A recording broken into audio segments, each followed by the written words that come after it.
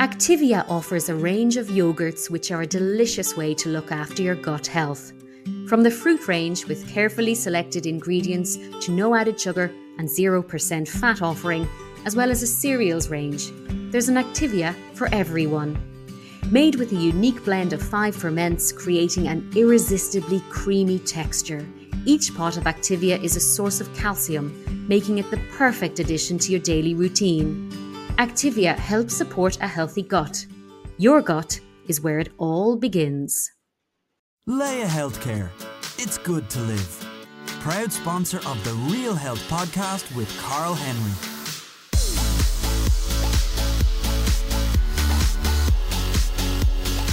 Welcome to the Real Health Podcast in association with Leia Healthcare with me, Carl Henry.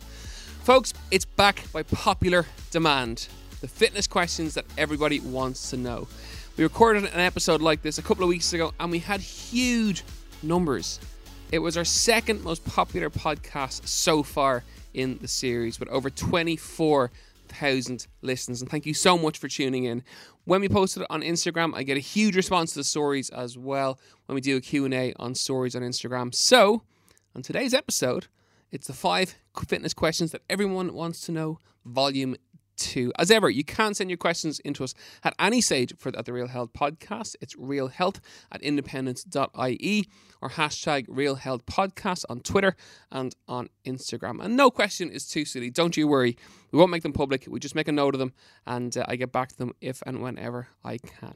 Okay, that's enough about it. Let's get started. I've got 5 brilliant questions lined up for today. The first one, something I get asked all the time.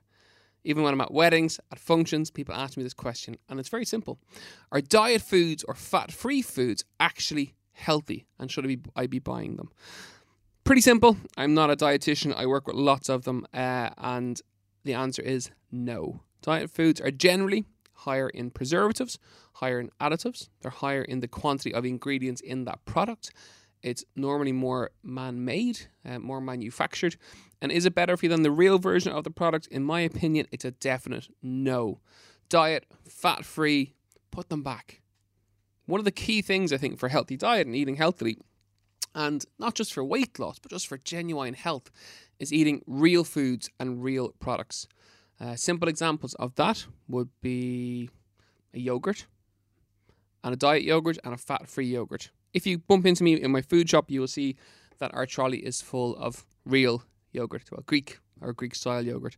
Diet ones, again, look at the sugar content. Look at the quantity of ingredients going into that product. They're generally far higher.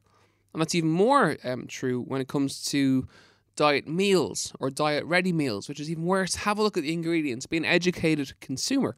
So whatever goes into your shopping trolley, have a look at it. Flip it around. Look at the food ingredients. Look on the back of that label. Foods with lots of ingredients, lots of things with OSE after it. So they tend to be sugars. Obviously, fructose is a natural sugar. Lactose is a natural sugar that's found in milk. But a lot of the OSEs are sugars. But look at the quantity of ingredients, the quantity of preservatives and additives that make that product. Have a look and the nutrient value. So you'll see calories, you'll see protein, you'll see carbohydrates. Under carbohydrates, you'll see of which sugars. And in my opinion, you should get the number as low as you possibly can. That's a way of explaining the glycemic diet in a very, very simple way. Have a look at the sugar content and try and get products that are low. Real foods, have a look at the labels. You'll find the sugar content is generally very, very low as well. There are exceptions, obviously dairy being one, juices and fruits being another. But diet foods, diet products, diet industry, it's exactly that. It's an industry built around buying these products. In my opinion, they're not particularly healthy. They may be calorie controlled in terms of the calories that actually go into them. You may lose weight that way, but no, don't buy them. Put them back on the shelf. If you're going to have a can of fizzy drink, have the very best version of that product. So don't go for the diet. Don't go for any other version of it. If you're going to have it, have the main version, because trust me, it's much better for you. Have it in moderation and you'll find that it's a better product and it's better for you. That's the key thing. All of my clients, that's what we recommend to them when they come in. It's one of the reasons that they do so well. We don't do fad diets or quick fixes or gimmicks or diet products. We go for real foods that you have to prepare, that you have to cook, that have a very short shelf life, that have real ingredients on the ingredients list. And if you've listened to the podcast over the last 19 episodes or so, you'll certainly know at this stage that that's very much our approach when it comes to health. So diet, no. Put it back. That's the answer. Try it out for this week and see how you go. And do remember, be that educated consumer. Have a look at the label. See what you're buying. For the first food shop, it takes a little bit longer, but when you get used to it, get used to comparing the products and go for the ones with the least sugar content and that lives just under the carbohydrate on the nutritional information. Okay, that makes sense? Hope so. Next one. I got about 10 questions of this last week up on my Insta stories. What should I do post-pregnancy? How soon can I go back exercising? And what's the best exercise to get my pre-pregnancy body back? I would say that fast. Pre-pregnancy body back. First and foremost, everyone is different. There's no one answer for this question. We always recommend all of our clients and all the advice in terms of the questions is that you go to your GP and get your GP to sign you off. That's really, really important. A standard time frame tends to be anything from 8 to 12 weeks. That would be normal. For some people, it's longer, and some people, it's less. One of the key things is being fit during pregnancy and doing exercise during pregnancy. The fitter you are during your pregnancy, generally, the better the pregnancy will be, the healthier and the less risks during the pregnancy, but also the quicker your pregnancy body will bounce back to your pre-pregnancy body. Why? Pretty simple. You're maintaining lean muscle mass as much as you can during your pregnancy. You're keeping your body fat levels down as well. And generally, you'll keep your weight down a little bit more. It's a very topical area. It's been all over the papers for the last couple of weeks. There was a medic who came out, who I will not mention, who had a very strong opinion about mothers and pregnancy. The key thing is, look, stay healthy. Do what you can and do it for you. In terms of post-pregnancy, if you are fit going through your pregnancy, you'll bounce back quicker and you can train quicker afterwards as well. That's important. What exercise should you do? Well, it's not a whole lot different to any other time of the year in terms of getting back into exercise. You should mix it. So cardiovascular, walking. Perfect. We love walking. Running, not so much. Maybe ease into the walking first, and then just build it back up in terms of your pace, in terms of your effort levels. Your body's gone through a huge amount of trauma, so you have to ease back into it, and you'll know yourself. Use your talk test point, get slightly out of breath. That's where the benefits kick in, and start slowly and build it up. That's important. Then resistance work, hugely important. Again, check this with your GP. Have you had complications during your pregnancy? You might need to go to a pregnancy specialist or post-pregnancy specialist in terms of exercise. There are trainers who specialize in that. We have one who works with us in the gym, and sometimes it can be really important to go to someone who's a specialist in post-pregnancy if there are complications. But the key thing there is, look, resistance training is really important. So it's lifting a weight. As ever, we are all weights. There are companies out there who do exercises using your baby as a weight, and that's kind of cool too. That's, I've seen it done. It's a really good little workout, actually. It's great. Lifting any form of weight will put the body under stress. It'll increase your lean tissue mass, help your metabolism. It'll help get the tone and the shape and get your body back quite quickly. A lot of people are scared of it. So resistance is important. Cardiovascular is important. And then yoga, Pilates, they can be really nice too. They're good for flexibility. They're good for the body. And they're also really good for the mind. They can help you unwind. It's a crazy time when you've just had a child. It's really busy.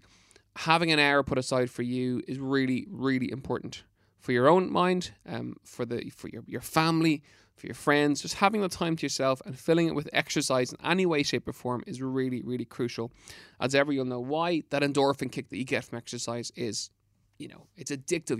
It's really good for the body and the mind, and you feel good and you have a clear mind. So some form of exercise is crucial. So let's just recap that. Very simple. GP sign off post-pregnancy before exercise. That's important. Start slow. That's important. And trying to get some different forms of exercise in. Cardiovascular, resistance, and then your stretching-based exercises too. And just mix it up. And one of the nice things to do, if you feel like it, it's really good for motivation post-pregnancy, is pick an event or pick a goal to aim for. Get some friends around you. Aim for a 5K park run. They're free. They're amazing. Aim for one of the runs around Ireland. If you're listening in now, I've a run in Cork, an amazing on the airport in November. Come join us. That'll be a perfect goal for you. But just find an event, find a race to work towards, to get a couple of friends around and make it your thing to train for. Because having that event is a really good way of staying healthy, getting your food back on track, and getting your body back on track after the pregnancy. So simple. Okay, question number 3. This is so common. The last 6 months, again, it's something we see all the time. And I thought it's important to bring it up on the Real Health podcast today. Intermittent fasting. Is it healthy? Is it good for you? What is it? Should I be doing it? Okay, so this is every year there's a trend when it comes to health. There's something new, something trendy, something promising amazing results, and it's incredible and it's fabulous. Intermittent fasting is very much that over the course of the last kind of 12 to 18 months. It's nothing new. It's been around for thousands and thousands of years. It's not new whatsoever, but it's being sold as this new product. Basically what it is allowing your body different time frames for fasting and for not eating. That's what it is. It's just not eating for a certain period of time. I have seen trainers, I don't particularly agree with, but I have seen trainers recommending a 4-hour time frame that you eat all your meals within, and then you're fasting for the rest of the day. Some recommend 6 hours, some recommend 8 hours. It's a tough one because of the fact that A, it is really good for you. It's good for your body. It can digest the food. It can process the food. It can improve its metabolic rate. But eating within a 4-hour time frame out of a 24-hour day is very, very, very difficult. And I think there is an obsessive component to your fitness if it's something that you can manage because it's so hard to do. We recommend to our clients a version of this we always have. It's eating within a 12-hour window. So we get our clients to have their meals within 12 hours. When you have your breakfast, if you have your breakfast at 7 o'clock in the morning, aim to have your dinner before 7 o'clock at night. How easy is that? And all that's going on there is you're allowing yourself half of your day to digest your food and process your food. And it also stops you from snacking. Now, I know you're listening in and I know you're snacking at night, watching TV. Everyone does. The whole country does it. But those calories add up during the week. They really, especially towards the end of the week, when it becomes snacking plus a glass of wine with the telly. Never good. So by having that time frame, that window to eat your food in and to digest your food in, you're cutting a lot of that snacking out. And that 12-hour window is a healthy, normal time frame to get your food in. If breakfast is, like myself, if it's 6 o'clock or 5 o'clock, whatever it is, you've got 12 hours to try and get all your meals in. Breakfast, snack, lunch, snack, dinner. Again, if you've listened to the podcast before, you'll know that's how we recommend our clients to eat. So my goal or my tip for you for the next, between now and the next show is try it. Give yourself 12 hours tomorrow. Or if you're on the way into work listening to the podcast, give yourself 12 hours today. Whatever time you had your breakfast, finish your food and take 12 hours later. And that is a healthy, normal form of intermittent fasting. Again, the 4 or the 6, they can be done. Of course they can. But you need to be in a certain frame of mind to do it. And on the Real Health podcast, one of our things is long-term health. We give out sensible advice that works, that's tried, tested, and comes from experience. And I can't sit here and recommend a 4 or a 6 hour time frame because, to be honest, I don't believe it and I don't think it's healthy. So 12, try it, see how you go between now and the next podcast. As ever, you can let us know. It's Real Health Podcast at independent.ie or hashtag Real Health Podcast. Okay, folks, getting on to question 4. You're listening to the Real Health Podcast in association with Leia Healthcare with me, Carl Henry. In today's episode, it's the 5 questions that everyone wants to know, volume 2, backed by popular demand. Let's keep it going. We've 3 questions down so far. Are diet foods actually healthy for you? Post-pregnancy, how soon can I exercise and what can I do? And intermittent fasting. Try some of those tips that I've given you, see how you go, and we're going to keep going. This is one of the favourite questions to get. It genuinely is. And it generally goes along something like this. I'm scared to start exercising. I'm scared to try and get healthy because I'm so unfit. I'm so overweight. I'm scared. What do I do and how do I start? And that's my favourite question for lots of reasons. One is the fact that we're all scared of something. Getting healthy for people can be scary because they're coming from such a low baseline. But the reality is you have the greatest chance of change. You have the greatest chance to improve your body, improve your health, improve your mindset because you're coming from the lowest base. You're going to see changes so quickly. So first and foremost, what do you do and how do you start? Okay, first thing here is don't do the January quick fix solution. That's the first thing. Don't go near any fad diet book, any liquid diet. And liquid diets should be just banned and fined. They're atrociously bad for you, so do not go near them unless you have a consultant who has put you on them. you start by making small steps. And if you know me, you follow me online, you know I'm one for lists. Our Sunday lists are very popular. So make a list. What are your goals? Why do you want to do it? What's the reason for it? I want your top 5. Get a pen and paper. Give me your 5 top goals and your 5 top reasons for wanting to get healthy. They can be anything. They can be a holiday. They can be I can't fit into my jeans or my dress. They can be I can't walk up the stairs without getting out of breath. They can be I can't run around with my child. That's one we see all the time. And it's a trigger. We all need triggers to get healthy. My own, I'll have a weight trigger that when I hit, I know that it's time to knuckle down and tighten the food a little bit because I have to watch my weight just like everybody else. In terms of fitness, I'll have a time that if I run a 5k and I know that I have to run that a little bit faster. So in terms of starting off, make a list. 5 reasons for getting fit and getting healthy. Make those reasons visible. Put them somewhere so you can see them. With me, it's in the front of my diary every single day. So I get up at 4:45 in the morning. I'll look at my diary at some stage before I start work, and it gives me a reason with which to kick ass and do, work hard in my day. That's the first thing. You have the reasons. Second key thing is get a big box. Go to your kitchen. Fill that box with everything that you know shouldn't be there. You don't need a dietitian to tell you. You'll know. So get the box out, fill it. You can give it away, give it to your neighbour, give it to your colleague in work that you don't like. You can give it pretty much wherever you want, but just give it away. Get rid of the stuff out of the house. Anywhere you spend time, you want to spring clean for health. So take all the foods, all the crap, all the sugar, the sugary drinks, get rid of it. And set yourselves up for success. So go shopping, get a big food shop done. Once a week should be your food shop. And stock anywhere you spend time. The car, your commute, your bag for your commute, work and home, with all the stuff that you can eat. Keep it simple, real foods that you have to cook with short shelf lives. Easy. In terms of exercise, this tends to scare people even more. Start slow. So start slow could be a 10-minute walk. If you haven't walked for 10 years and you find it hard, walking to the shops, that could be your goal. Start with 10 minutes. Then build it up to 15, build it up to 20. Don't go out today and do an hour if you haven't done it for years, and you'll be really sore and it'll demotivate you. So just start small and build it up. Plan it into your week. So map out those sessions during the week. How am I going to do it? What am I going to do? And when am I going to do it? And just make it happen. And then finally, I want you to reward yourself. So you've set some targets. You've mapped out your week. You've done your big spring clean. So for the next 7 days, try and work towards those targets. If you hit them between now and the next podcast, if you hit them, reward yourself. That reward, if you're really sad like me, I'm wearing them today, it could be a pair of sports socks, or it could be a book, or it could be, I'm getting funny eyes from my production team here, they're all looking at me thinking I'm really weird, but it doesn't have to, people think treats have to be food. They don't. They can be anything.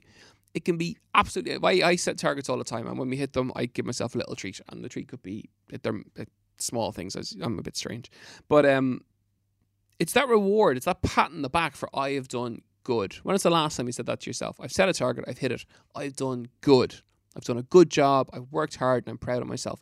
And the reward component very much sets that up. It's something we do with their clients all the time, is we try and get them to a point that they can kind of say that themselves. I say it to them, you've done brilliant, you've done so well, and men lap that up. Women, not so much. They always focus on the negative, and it takes me weeks and weeks and weeks to get them to the point where there's self-confidence, they can be proud of what they've done and say to themselves, you know what, I've done really, really well. So, that's a long answer to the question, but what do you do? Simple.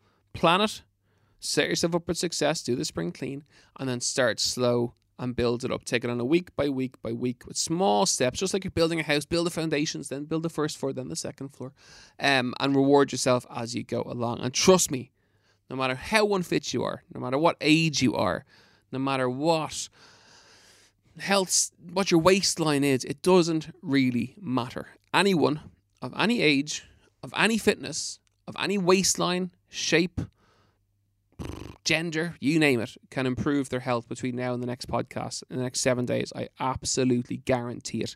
Trust me, this is what I do for a living. Just have a listen to some of the other podcasts. You get tips on all different elements of health there, but you just make that start and go for it. Okay, here we are. Final question. This one's kind of my soapbox, but let's bring it up anyway. Whose fitness advice should I follow online? All right, so I'm not going to say me, by the way. First of all, you follow who you like. That's important. Whose advice you find positive, impactful, empowering, that it improves your day. You don't follow someone posting up edited Photoshop photographs of their six-pack, which isn't real, or their biceps, which are half the size they actually look because it's edited. You don't follow anyone who hasn't got a qualification. You don't follow someone who hasn't got insurance. You don't follow someone who is negative and putting a lot of people down. The whole area of social media is amazing and fabulous. There's a lady I follow in Cork. I met her at a wedding recently. Trisha's Transformation. Check that out on Instagram. She's not a trainer. She is someone who's trying to lose weight, and she's posting up videos of her trying to lose weight, and it's unbelievably motivating. It's incredible. And she's a huge following. I follow her because I'm inspired by what she's trying to do. She's a real person who posts up real photographs, and it's sweaty and it's messy and it's inspirational because it's real. So much of the social media component is fake. In terms of the influencers and the fitness influencers and the health influencers, so much of it is absolute nonsense. And it really bothers me to see people taking the advice, to see people trying some of the exercises that they're doing without any qualification. When I give advice to you, I have insurance, I have experience, I have advice insurance.